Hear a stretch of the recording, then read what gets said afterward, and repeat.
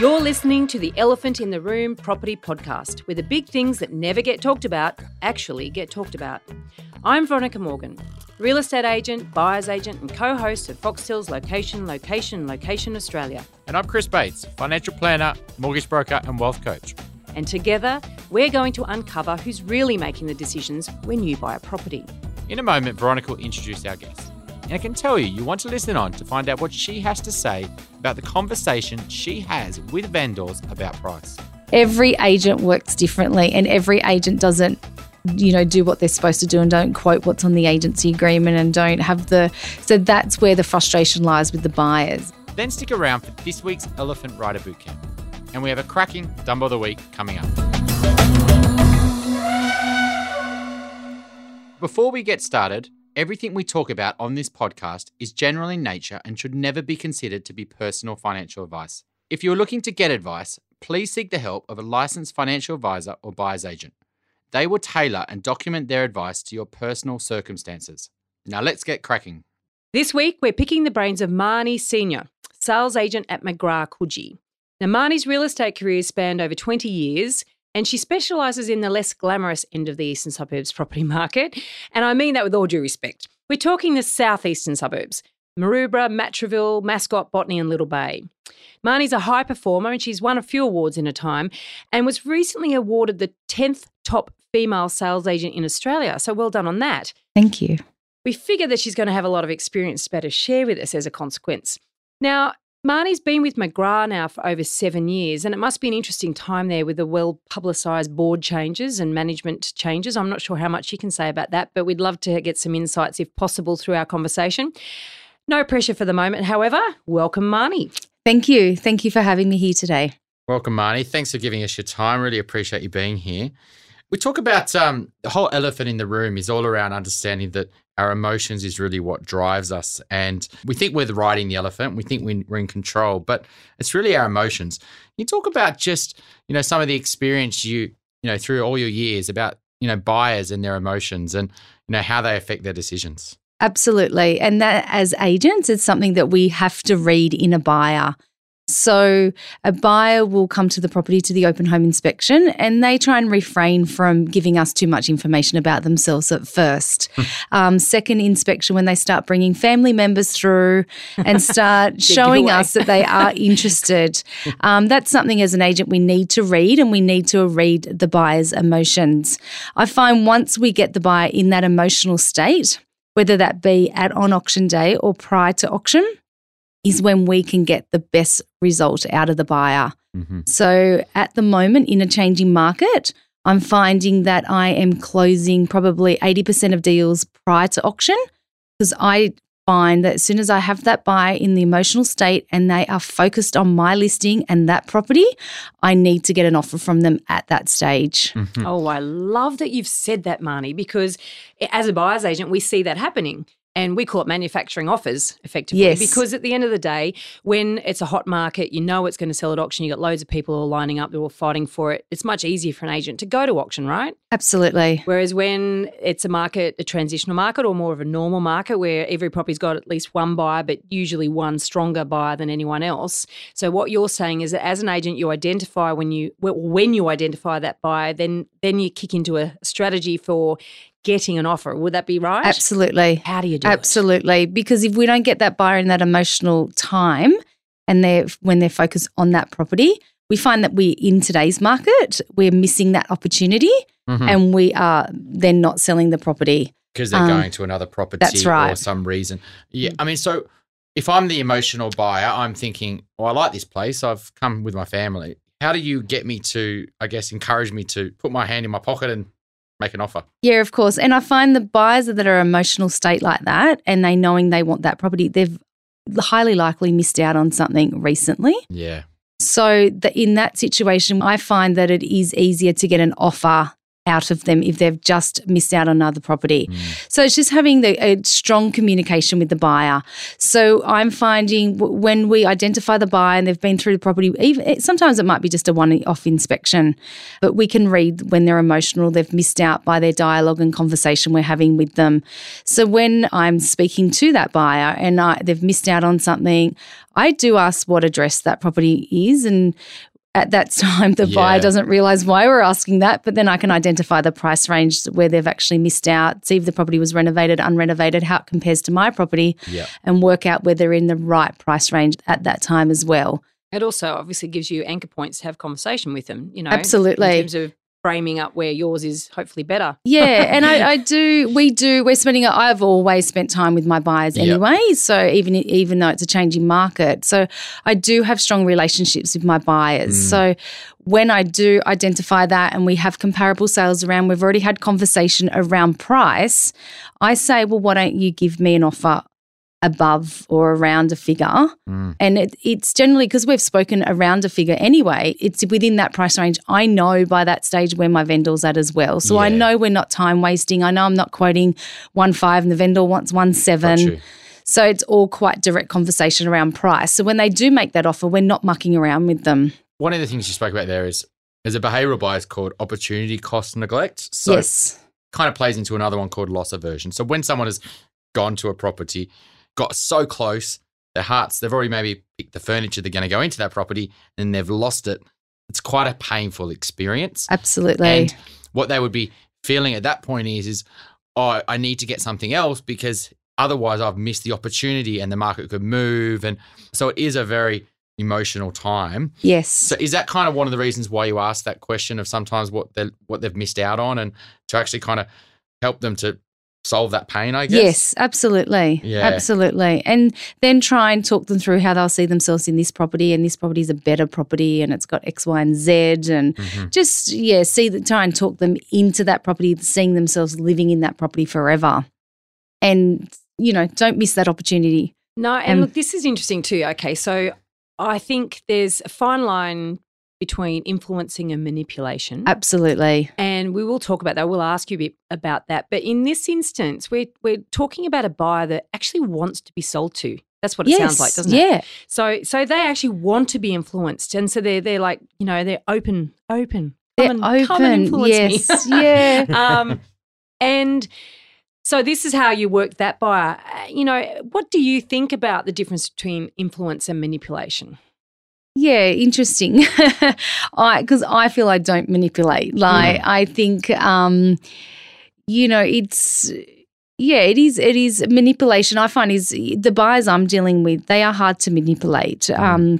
But what I feel is if I know the product I'm selling and I know what is else on the market in comparison to that product, then I will push my property around where the value of price in comparison to all those products that are in comparison to the one I'm selling.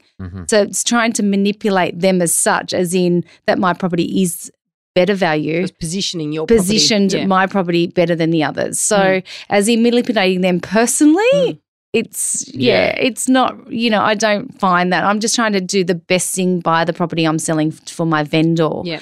And it's interesting that you also mentioned that the buyers that you're dealing with aren't easily manipulated as well, because, they're sophisticated. We're talking the eastern suburbs of Sydney, or in fact any probably area within sort of 10, 15K radius of Sydney's typically got your very educated, sophisticated buyer. So it would be difficult to manipulate. But I imagine that you're coming across other agents that still go down that path of trying to manipulate. I mean, do you they see still that much? try. Yeah, they do, and they try and talk our properties down. Yeah. And try and persuade them to that property. When you say talking down, with actually facts, or maybe facts, or things that are a Marnie's quoting X, but she wants Y, or stuff. For me, I think because I'm really fortunate, I have been in the industry for a long time. I do have quite a good reputation around pricing my properties, and I know the product and I know my comparable sales, and I've got the facts and figures, so it's there in black and white. It's a very direct conversation with the buyer, and I give them all of that as well. So it's not that I'm hiding anything. If there's anything wrong with the property, we will tell the buyers. We're very direct around that. any special levy coming up, I will tell the buyers. I find that if you're honest and direct with the buyer and they're not finding anything out after our conversation that we haven't given them, then they're very honest and direct with making offers around where they feel comfortable with the value. Yeah. You spoke about there, the first buyer was around someone who's a bit emotionally charged. Yes. How do you? The other option is the one that sits back, procrastination. I'm not going to give anything. I'm going to let this just drag out and not tell you anything. I mean, how do you wake up that elephant that's just sitting there, not willing to do anything? What sort of things you do to encourage They're definitely frustrating buyers at some time, and dealing with them. And sometimes buyers like that, it takes for them to miss out on an opportunity from being secret and cagey, that then they'll realise, well, this is not the way to do business.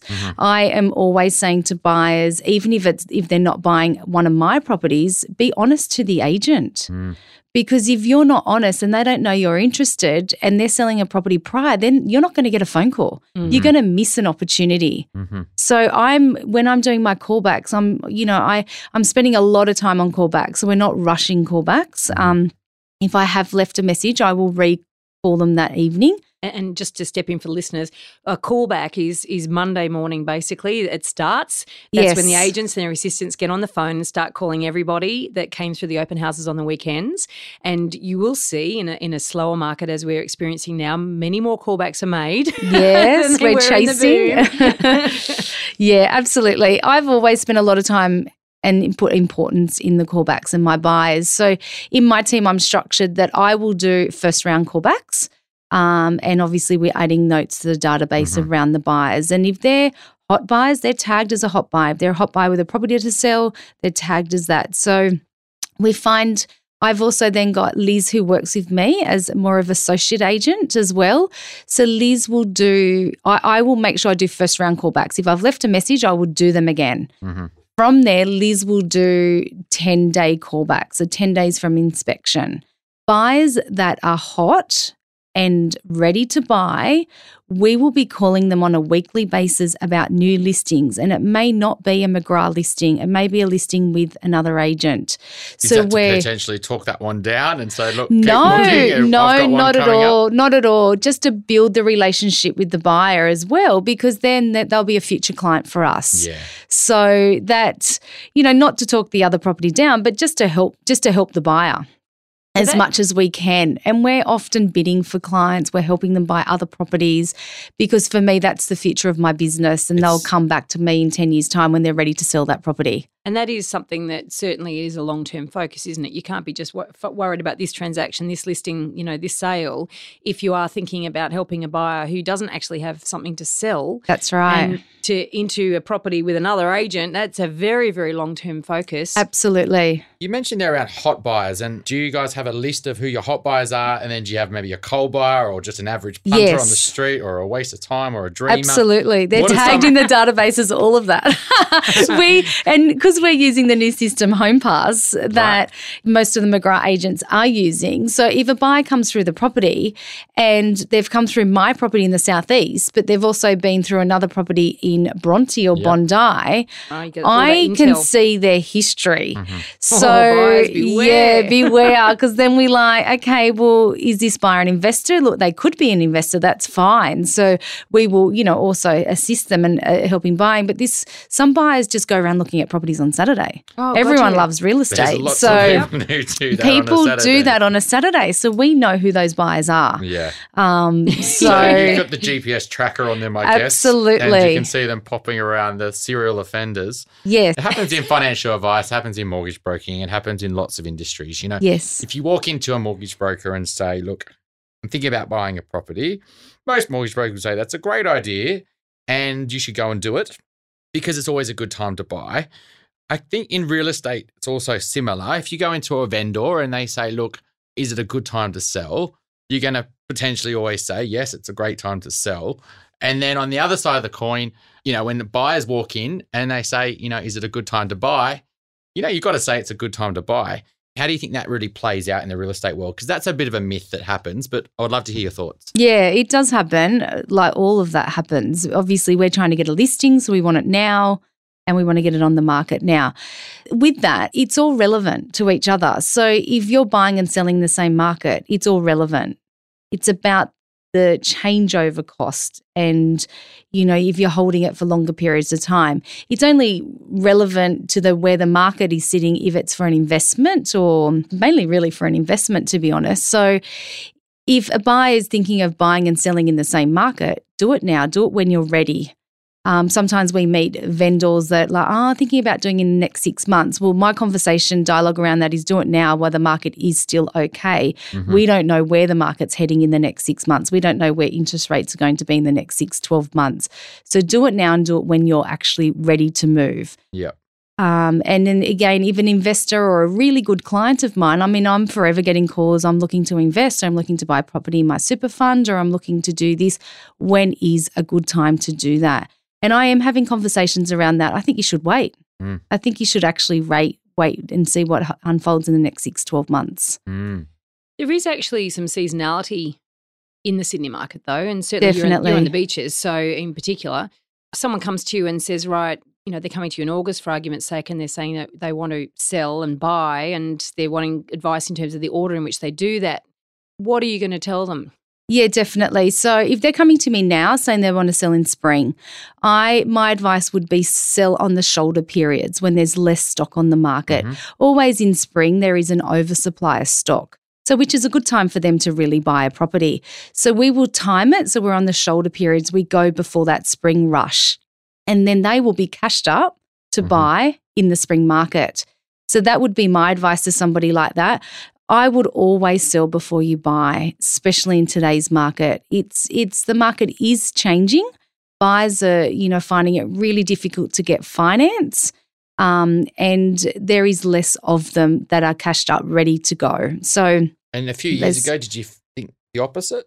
Yeah, absolutely. A few years ago that people could take that risk because we were always being able to sell property within 30 days. Mm-hmm. And our average day on market was like 20. Mm-hmm. And now, it's starting to nearly double that. Mm-hmm. So you're always knowing that you could always sell a property. Mm-hmm. And there was always comparable sales around the value of that. And it would then be maybe 5 to 10% above the most recent comparable sale. And that's what was happening. It was quite scary. So, but you're always safe at a bottom figure. Whereas at the moment, that bottom figure is changing. Yeah. And our comparable sales to last year to today, you can't use them. It's entirely different. And there is a flood of properties in some particular area. Mm-hmm. So in Maroubra at the moment, there is a lot of one-bedroom apartments. Mm-hmm. So to sell a one-bedroom apartment, I'm not sure, to be honest. It's just how it is at the moment. And same with in my area, in Matraville, there's a lot of freestanding houses. Yeah. So when there's choice, buyers have more to look at. They're getting more fussy, then we're getting more picky, and they're far and few in between. It's getting How do you then, if there's a lot on the market in a particular segment, because I do know that what happens is that you might find, like you say, there's one-bedroom apartments on the market and there might be a scarcity of 2s and 3s. And so a buyer in that segment might find it really competitive. And so buyers don't really understand. They see this sort of inconsistency across the market and they don't know how to read it. Or likewise with your freestanding house versus maybe a townhouse or something like that, or a renovated house versus unrenovated.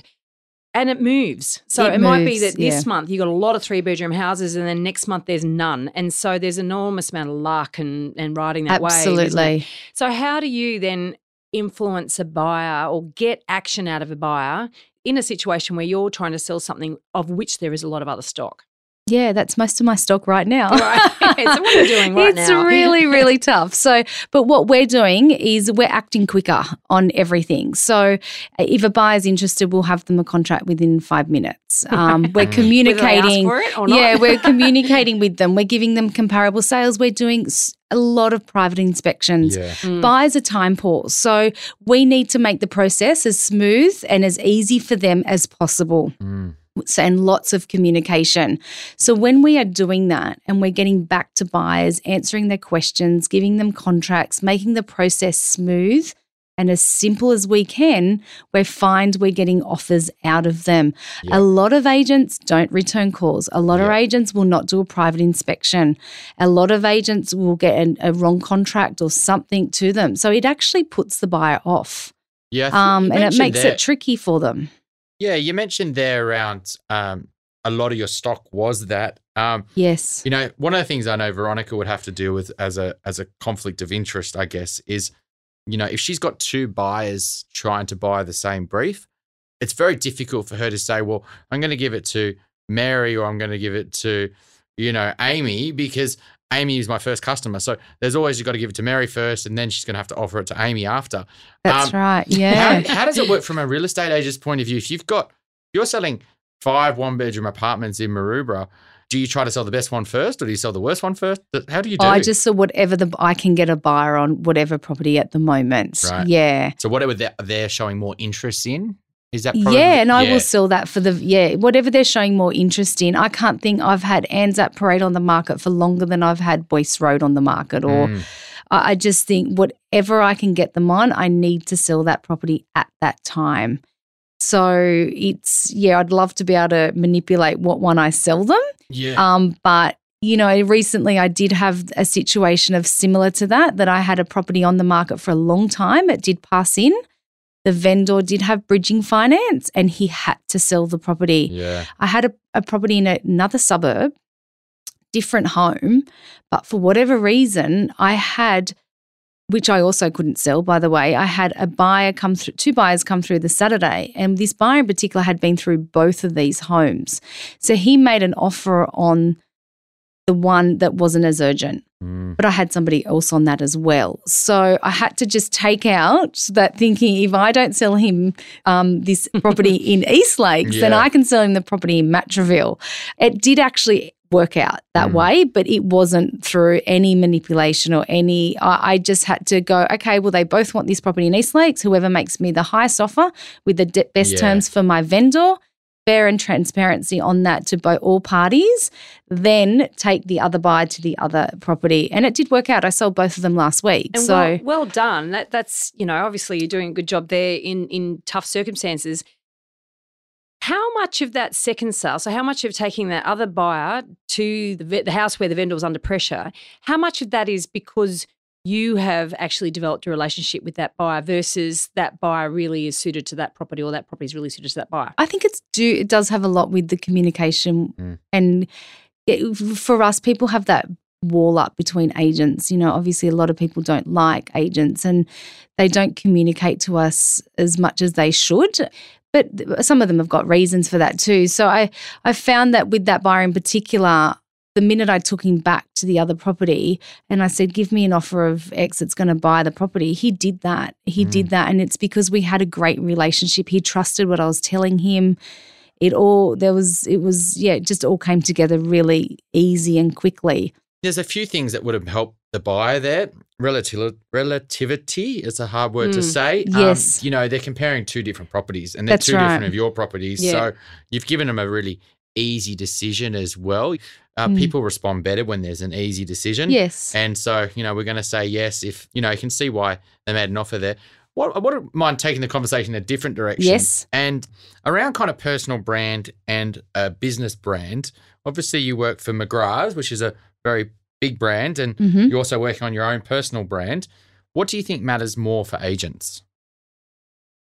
For me, I work on my personal brand in my area and in my marketplace. I'm fortunate to work alongside with McGrath brand, who I feel is strong in my area, but it's more your personal brand, I feel, out there in the marketplace, because it's me that's doing the business and me that's communicating to the buyers. So my personal brand is really important out there in the marketplace, and that's something that I have been working on for the last few years in my area, is my personal brand. What do you want your personal brand to kind of be within that market? Like what are you working on, I guess? What do you want to be known as? Yeah, an honest, trustworthy agent because I live in the area I work as well. So that's all really important. I've got children, so I want to be an honest agent that is known to do the best thing by their clients. And that's something that I really push. That I mean, even on my social media pages, I've got Marnie Senior People, Passion, Property. And that's what it's about. It's about the people and communicating to the people and doing the best I can to my vendors and to my purchasers as well. And inside McGrath at the moment, it's all very public and Yes. it's Australian tall poppy syndrome. A lot of it, I know my personal belief is we want to cut down people who have been successful. And John McGrath, from an industry point of view, has been, in the eyes of society, has been very successful. Yes. And, Shark Tank, etc. And as soon as they, Australians see blood, they'll go for it. Yeah. Which I think's happened. So I'd love to know, that's society, right? Yes. What's happening behind the scenes at McGrath? Yeah, absolutely. So I've been at McGrath since 2011. I have had John McGrath as one of my mentors throughout that period, and I think John is absolutely amazing. He's incredible. He's 10 steps of everyone else in the industry, and I have a lot of respect for him. In my eras, really fortunate that when they did float the company, it did not affect me at all. Nothing has affected me in my marketplace, to my vendors, to my future clients. So it has affected a little bit more recent with more different articles hitting the news, which is, what John does in his personal life is personal. I feel that they've attacked him and they've put, information out there about him, but it's personal stuff. So, but behind the scenes at McGrath's right now, we have our CEO back, Jeff Lucas. He's amazing. So he's come back on board. We have Adrian Bowe, who is also mentoring and training and coaching agents. And John McGrath is around. He's back. He's very, very hands-on at the moment. He's communicating with us. He's talking to us. He's there. So I feel like he's back. At one stage then there was a board of directors and he was taking a step back and he lost a little bit of, his control and his way. And John has his way on everything. He's very particular. He's very pedantic with his marketing. He's very attention to detail and he's very innovative and he's incredible. And that's why he is successful. Now, interestingly enough, so he's floated the company. Yes. You're going to lose control when you do that, Yes. So I guess that's something that was inevitable. And now if I read the subtext here, what you're saying is it needed him to come back and take control again in order to be steering in the right direction. Back to the personal branding, from the outside looking in, well, I'm not really on the outside, I'm well and truly in the industry, but as a buyer looking into not just McGrath, but the industry as a whole, and we look at this personal branding thing and it's good and bad. Yes. I think you've put forward the good idea of it being that it's about relationships, it's about people, it's about you and what you stand for and your personal values. On the flip side of that, the personal brand is very much about that facade, the facade of success. Yes. And I've been, I love listening to these podcasts and watching the videos and blah, blah, blah. And some of it rings true and some of it doesn't. The stuff that does not connect with me, a lot of rah-rah. And there's a hell of a lot of rah-rah in real estate land. And what I see in terms of the breakaway and some of the devastation, I guess, that McGrath as an organisation or as a company has experienced is that you've got some very, very strong personal brands that have gone off, hived off and done their own thing.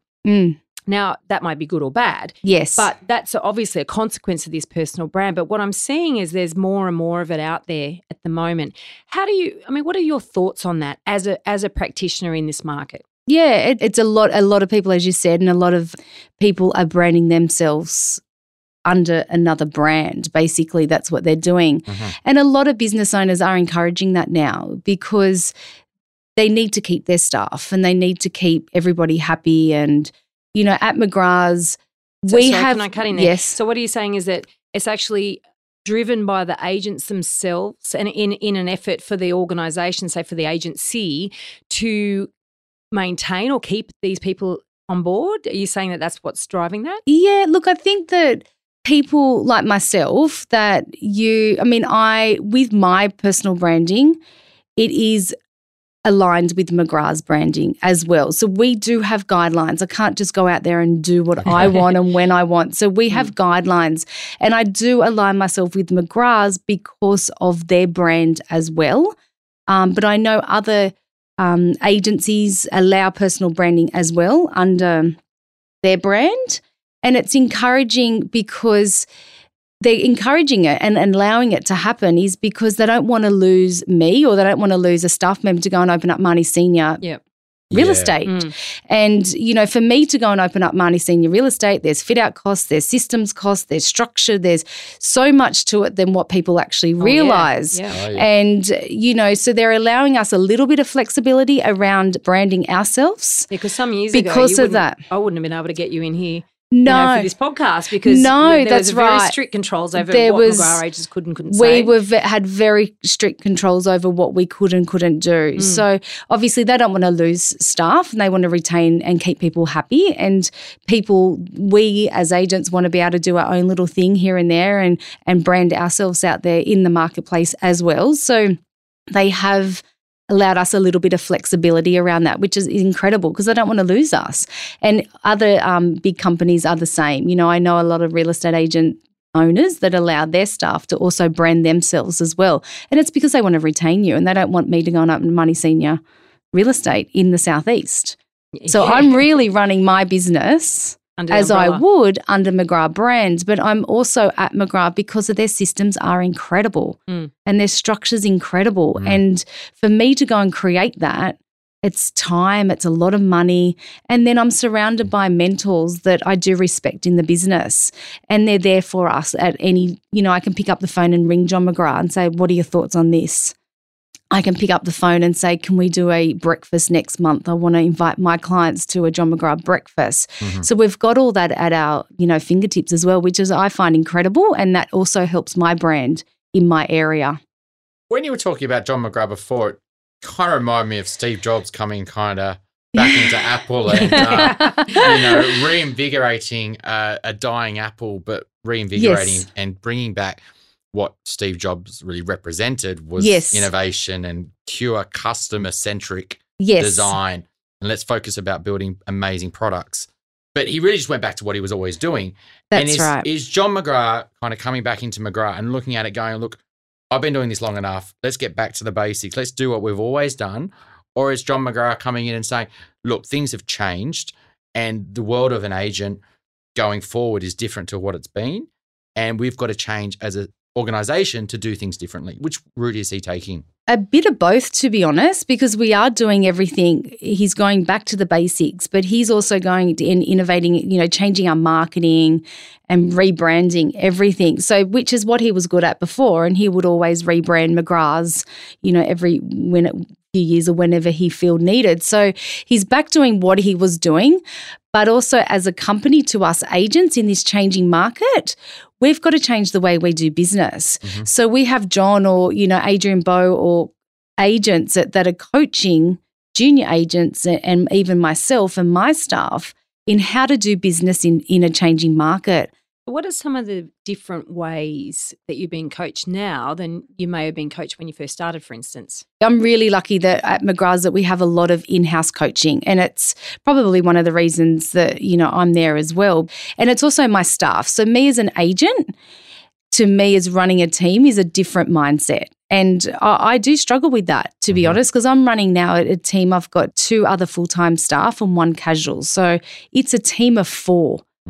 So I'm an agent. I'm to see myself as a business manager and a manager to those staff. It's hard. So, and a lot of agents at McGrath's are growing teams, and that's how we're doing business at the moment. So we are growing our teams.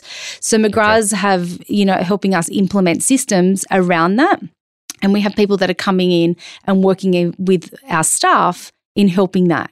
And that's amazing because that takes that away from me. So we are doing training sessions on prospecting. We're doing training sessions on marketing. We've got people that are, changing our social media marketing and doing a lot of behind-the-scenes stuff to try and attract more buyers to McGrath Properties. In terms of actually training, though, a lot of this stuff is the back end or the side Yes. parts of what you do. I mean, in terms of actually how you deal with buyers and how you deal with vendors Yes. and how you've done things in the past, Yes. and you're saying that things are changing in the future, what exactly are you doing differently today? And is it a mindset shift, as in the way we approach it and the way we think about it is different, or we're just trying different approaches? Both. So mine is a mindset shift and dealing more with my vendors and my buyers and a lot more communication. So the days of just doing callbacks, leaving, 100, 50 messages on a Monday and just forget about them, they won't hear from me for another week or two because I got 10 buyers. You can't do that. So is that because the market is shifting, or is that because you think longer term that'll get you a better result? Both. I have had Liz and two team members for that reason, for both. So for future business and to be able to service my database and my clients and for me personally to spend more time in doing the things that I'm best at doing.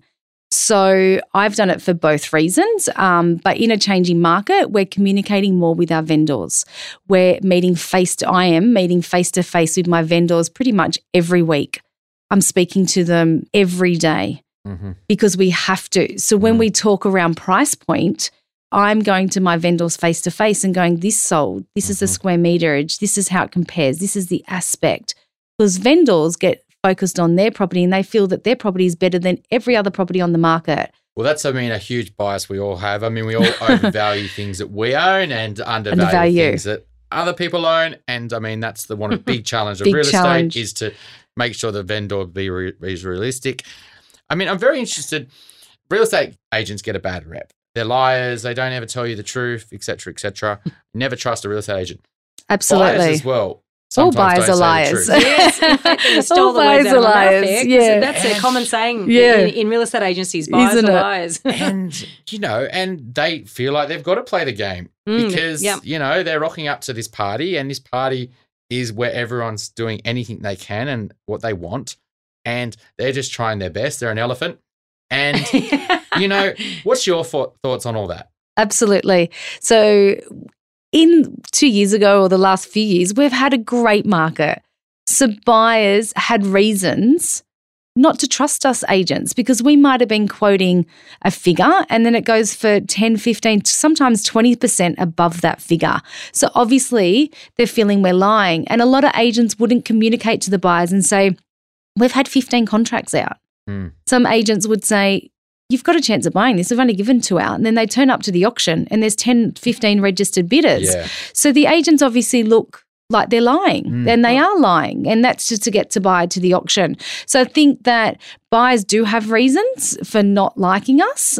And that's something that I do try and focus on is try and be really transparent to my buyers because in times like now, in a changing market, the buyers are now in the box seat and we are chasing them and we are calling them and we're communicating with them more than what we ever have. How do you play that from a vendor? So I'm the seller, right? I'm going, look, Marnie, love you, really want to sell my property through you. And then you're then saying, well, what's going to sell best is an auction in that market. Yes. And so really power an auction's momentum. And even helping you identify that one strong buyer, absolutely. That's really the power of an auction in this market. Definitely. And so I guess you're trying to, rather than talk, you just really, at an auction, you just want to get as many buyers there, right? That's correct. And that bit of competition, if I'm the one who's always going to buy it, I'm just going to get more excited because there's going to be all these other people bidding. And I'm going, well, I'm not losing this in front of all these people. That's right. That's when the emotion kicks in. Yeah. How were you being transparent through those years as well? Or were you just like, look, there's lots of contracts out, being quite hazy with it all? No, I have always been transparent, and I think that's where you'll now find good agents or junior agents coming through that haven't been. So how I have done business is how I have always done business. So that's why we do have listings now, and we have been consistent. I have been consistent for the last 5 years at McGrath's with the figures that I have written, and I find that's because of the transparency and the communication, the conversation I'm having with buyers. Whereas if I wasn't doing that, I wouldn't have listings today, and they're the agents that don't have listings. So it's more short-term money. It's not long-term future goals and looking at their long-term career in real estate. So, but yeah, it's an auction obviously for us in today's market is, 2 years ago or even 6 months ago, we would have 10 emotional buyers and the competition would kick in and you don't have to worry about it. You don't have to worry. It just happens. It just happens. So, but now auction is still working in my area. It does still create a deadline for the buyer to make a decision. And that's why we are auctioning properties. And also find that we are unsure around pricing as well because it is changing. Yep. So I'm doing now, instead of 4-week campaigns or 3.5 to 4-week campaigns, I'm doing a 5-week campaign because the first week or two is getting a feel around the price point. So it's important for buyers to ask the agent, what week of the campaign are they in? Yeah, because really by good point. week 3 or 4 or week 3, your agent will know exactly where it's at. And that's the same with the vendor, good or bad. I mean, that's a great question. What I love about that is that our listeners will be property buyers. Yes. And that's a little insight tip for them to go, what week is this, Absolutely. in? What's another really great question? So asking the agent what week they're in, asking the agent if they've had any offers. An agent now is legally, bounded to tell that to buyers. See, this is still shady. It is area, isn't it? shady, Because yeah. what's your definition of an offer? In writing, on email. And I quite often, so in week 1 of my campaign, I will say this is what I've guided to the owner. Week 2 of the campaign is, depending on the feedback, is, I'm guiding this, however, the owner's at X. So trying to plant pricing in that buyer's head. And then called from anchoring, by the way, listeners. And then I need to get feedback from the buyers for both my vendor as well is, okay, if I mention the X figure that my vendor wants and the buyer's showing resistance around that, and more than one is, then I go to my vendor and go, we need to adjust. This is where the feedback is around price. So then by week 2, I should actually know that as an agent, and I should be communicating to my vendor throughout those 2 weeks to know where they're sitting at as well, and if it's overpriced from their end, as in if the vendor's wanting too much. So that's because I'm working on my vendors in those first 2 weeks as well as the buyers. So then by week 3, I should be confidently quoting in a range where my vendor will sell at. Now, I love hearing you explain that so clearly, because that is the way a good agent actually manages this whole process. Yes. And because there is this element of unknown in your vendor's head, the vendor tells you what they want, but then sometimes they're not honest. That's then right. The buyer tells you what they think they might be prepared to pay, but often they're not honest. And as an agent, you're in this middle ground where you're trying to second guess everyone. So what you're using is specific, and in fact using anchoring for both buyer and vendor in order to get everyone in the same headspace. Because at the end of the day, I mean, the vendor wants to sell and the buyer wants to buy. So you've got to get everyone in that somehow swimming in the same pool. So I like the way you've explained that. Now, one thing that really is a bugbear, not just for me, but for a lot of buyers out there, is this idea of feedback. Yes. It's a word that is used and bandied around by agents, and it always makes me laugh when someone who's never asked me a question tells me about feedback. And I go, this is great. You're giving me feedback from all these other buyers, and I'm presuming you've asked them as few questions as you've asked me. So where the hell does this feedback come from? Yeah. So what? It's a feedback that the agent wants to give the buyer. Yeah. That's what it is. It's absolutely. So funny, isn't it? Yeah, it is. Misuse of the English language. It That's is, what that absolutely. I mean, I think, let's say that, you're saying it's a changing market. Yes. And there might only be one buyer. Yes. How does that one buyer know whether they're one buyer, or what sort of feedback would you give them to make, because they need competition to put a good offer in? They do. And throughout the campaign, if they're the only buyer, they probably won't know that they're the only buyer unless they turn up on auction day and they're the only person registered. Now, in that situation, honesty, got one registration. This is the reserve. Let's just go behind closed door and see if we can close this deal. And that's what I'm doing with a one buyer auction. How do they respond to that? They love it because it's honesty. I'm not having a vendor bid because why have a vendor bid? So in that situation, that when I have done that, they love it. They prefer that. If there's 2 buyers at an auction and they've both registered, obviously got an auction, but one person may not bid. So it's planning the auction and where you have the vendor bid, and you should by then know where your buyers are at, so you can't have that too high. And then just, again, honest conversation. And if you've been communicating with both the vendor and the buyer throughout the campaign, you can have that.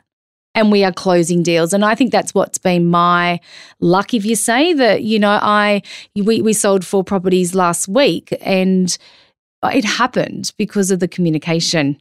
And if I weren't communicating with the vendor or the buyers, I wouldn't have closed any of those deals last week. I think that's a really good point as well around the vendor.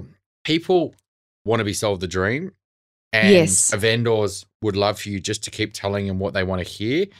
But really, a good agent would be honest with the vendor and say, we've got no buyers.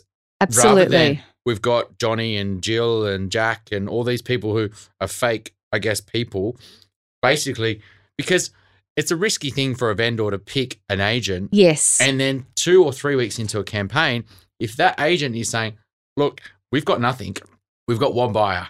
Is that a really good agent would do that? One buyer's great. Oh God, this is where it's hard. So you're signing up the listing, you're selling them all your systems, and you're selling them how good you are and what you can offer, and then mid-campaign you're going to them with no buyers. Yeah. And so for me now, having a crucial conversation with a vendor is when I sign the property up. Mm-hmm. So I am signing properties up.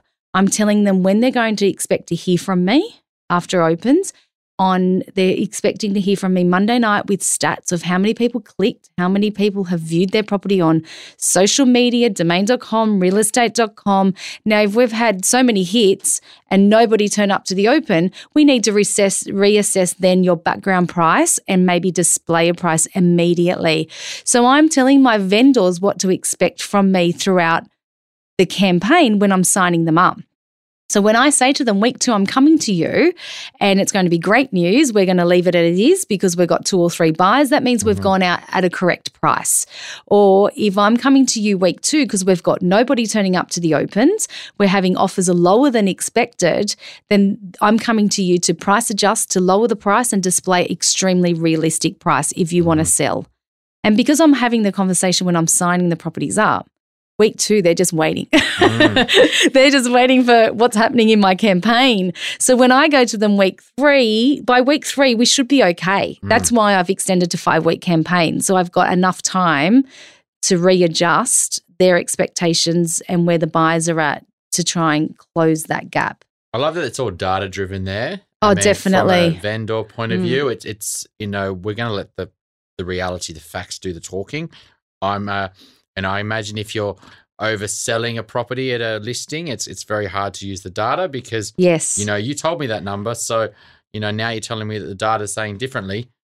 But even then, it's an awkward conversation. I remember that I was selling, there are times when, you went in and you actually believed that it was worth it would sell at a certain price, and then you're just finding that for whatever reason that property's got no traction, or it happens to be in that segment of the market where all of a sudden there's a heap of new properties on the market that are pretty much the same as that one, and you're stuck and you didn't anticipate that, or they waited longer to list than you suggested, and then they've gone into spring, for instance, when there's a lot of stock around. So you got all of that stuff to deal with. And as an agent, it takes a fair amount of fortitude to be able to have that very uncomfortable conversation, doesn't it? Absolutely. So how much of that is experience? And that happens a lot. So we were signing up properties in November, December, for auctions in February, March. And we're finding the price point around that for me, it was a huge gap. So that was really hard conversations going into the new campaigns in February on last year's pricing. It is really hard. And you've also got to put your hand up and say, I not misguided you, but at that time I did believe it was worth that.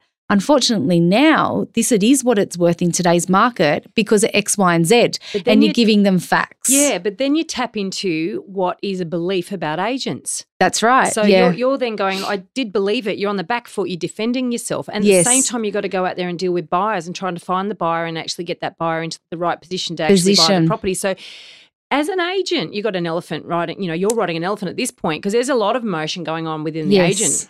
Definitely. And for us, we need to stay ahead of our clients and we need to know what is coming on the market that is identical or similar to the property we're selling. And we've got to be on the front foot, know what the agents are guiding, how does it compare to your property that you've got on the market. So then I pick up the phone and ring my vendor and go, did you see what this agent's just listed? They're quoting X, we're quoting Y. This is what we need to do. So if you're on the front foot communicating, and the vendors aren't ringing you and chasing you, then it's a lot easier. Yeah. It's a lot easier. But for us, we need to be on that front foot, and we need to not be complacent and thinking, I've got this listing now. It's going to happen, because it's not going to happen. You've got to make it happen. And it is a lot of hard work. Every week we hear incredible stories of the dumb things property buyers do. Dumb things that end up costing them a lot of money and or creating a whole lot of stress. Mistakes that can be avoided. Now, please, Marnie, help our listeners out here. Give us an example of a property dumbo. We can all learn what not to do from these stories. So I've recently had a buyer that I was quoting 1.6 to 1.650, and they're making offers at 1.480 or 1.450. So there's no need to do that. Really in hindsight, she was a 1.650 buyer. So what's she trying to achieve, do you think? That's I just don't know why they would do that. And we've got comparable sales. So it's like, you don't need to do that. That's me, So I just find that really frustrating. If you're in a market and you're trying to buy a rug. Yes. And they're trying to sell it for $1,450. Yes. And you offer $1,000. It's not a bad idea. It's in a bazaar. But yeah. But we're not living in it's in a bazaar. Yeah. Not in a shop. It's not helpful, is it? No, it's not helpful, and it doesn't do that buyer justice either. Like it gives that awkwardness between each other, and I just think buyers should be honest and a little bit transparent, more transparent with the agent if they believe that agent is honest. And they can work with that agent to help them buy a property. Therein lies the problem, isn't it? They don't necessarily believe the agent is honest, even if the agent is honest. Yeah, and every agent works differently. This is the problem for buyers. Yeah. Every agent works differently, and every agent doesn't do what they're supposed to do and don't quote what's on the agency agreement and don't have so that's where the frustration lies with the buyers. I feel for them. Is that a big frustration for you that all agents aren't doing the same thing? Yes. Yeah, absolutely. If all agents, if we had our standard commission, which I'd love to come into place because agents out there are dropping their commission just to get business now, but if it was all industry standard and we all had rules and regulations, the good agents obviously would be doing, extremely well over the agents that aren't. It is interesting, isn't it? Because you say, there's the idea of the competitive, market forces should dictate price. So that's market pricing effectively by the fact that you can go out there and some people can go in at 1% and you're trying to get 2 or whatever. And I have to say that could be an entire other topic. Conversation it could in be. terms of how agents are remunerated.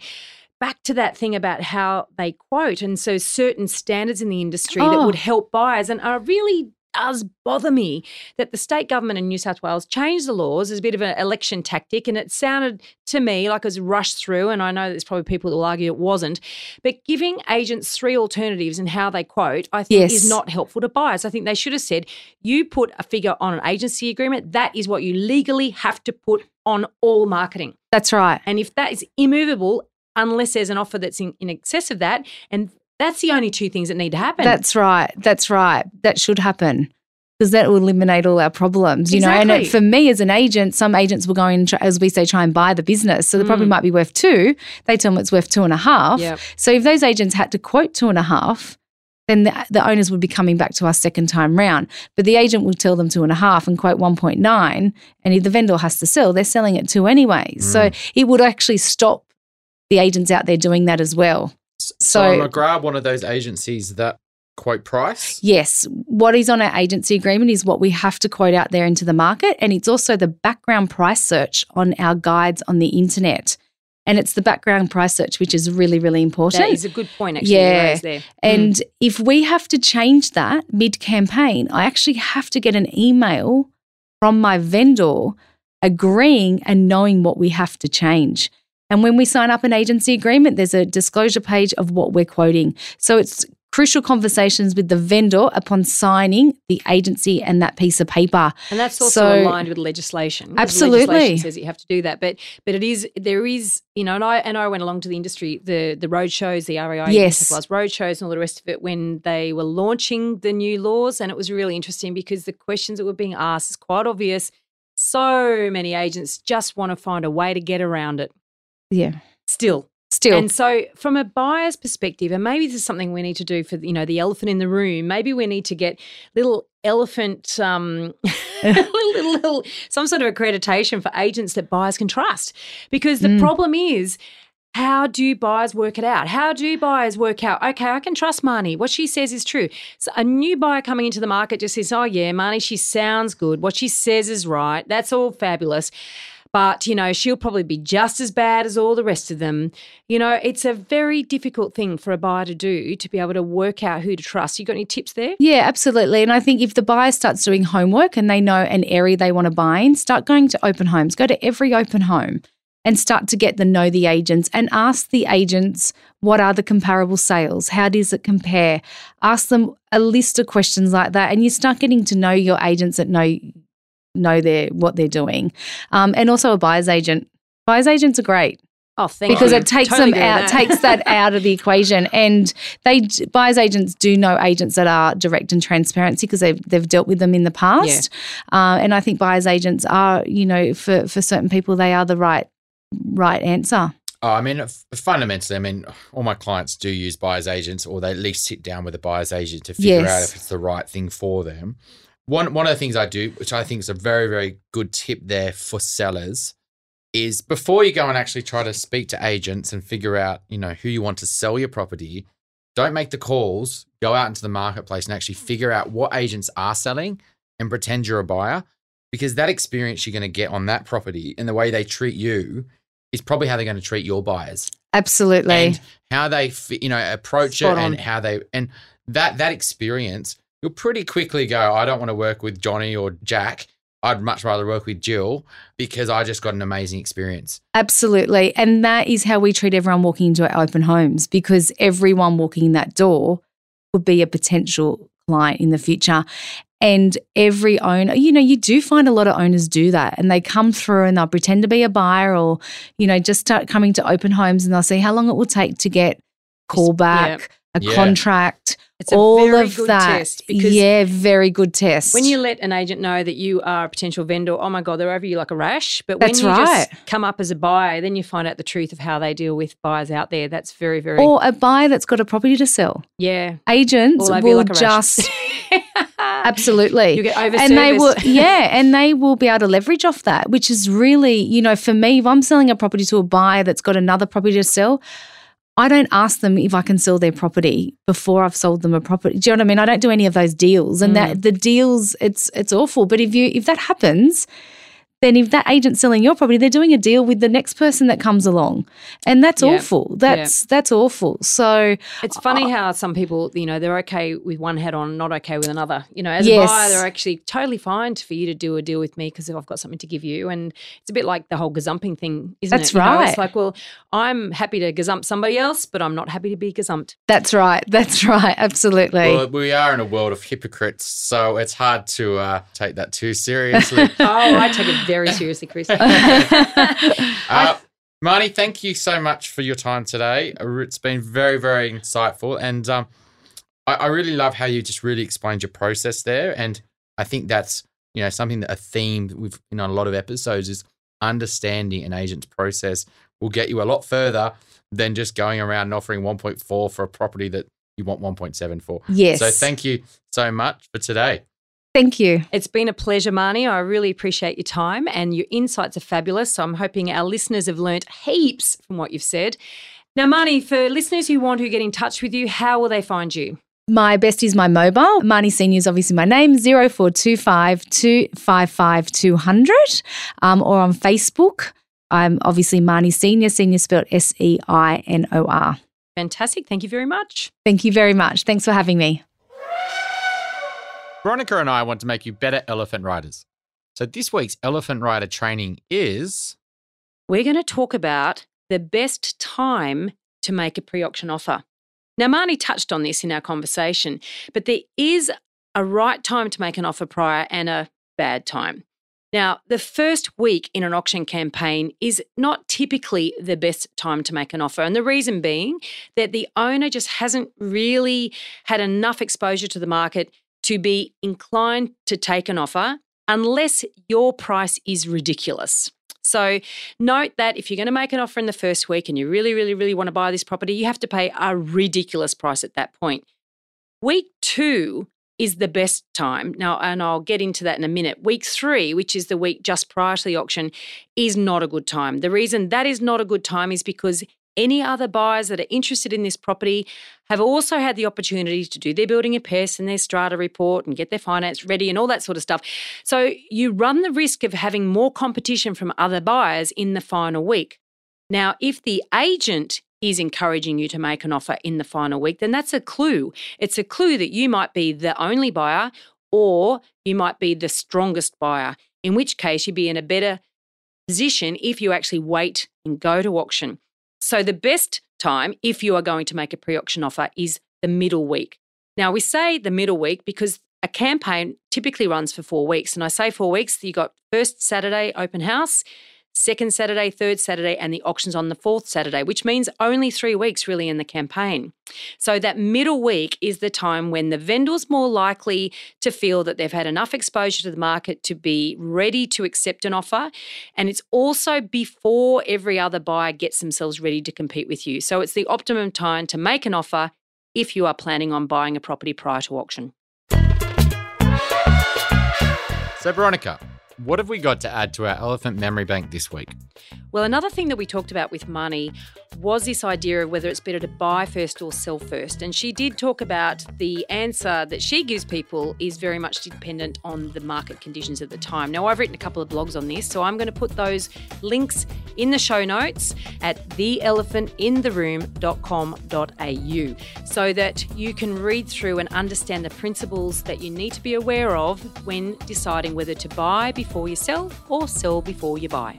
Come back and join us next week when we interview Tyron Hyde from Washington Brown Quantity Surveyors. Now, I know that sounds a bit boring, but can I tell you, we had such an interesting conversation. We covered so many different topics when it came to investments and investment property decision making and how investors make crazy decisions for all the wrong reasons.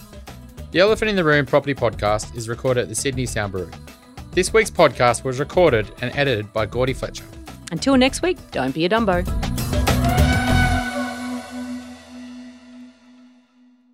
Me again. We're looking forward to spending more time with you and uncovering what's really going on in the world of real estate. Please subscribe. Be sure to send us a message, leave an iTunes review, and tell your friends. Now remember, everything we talked about on this podcast is general in nature and should never be considered to be personal financial advice. If you're looking to get advice, please seek the help of a licensed financial advisor or buyer's agent who will tailor and document their advice to your personal circumstances with a statement of advice.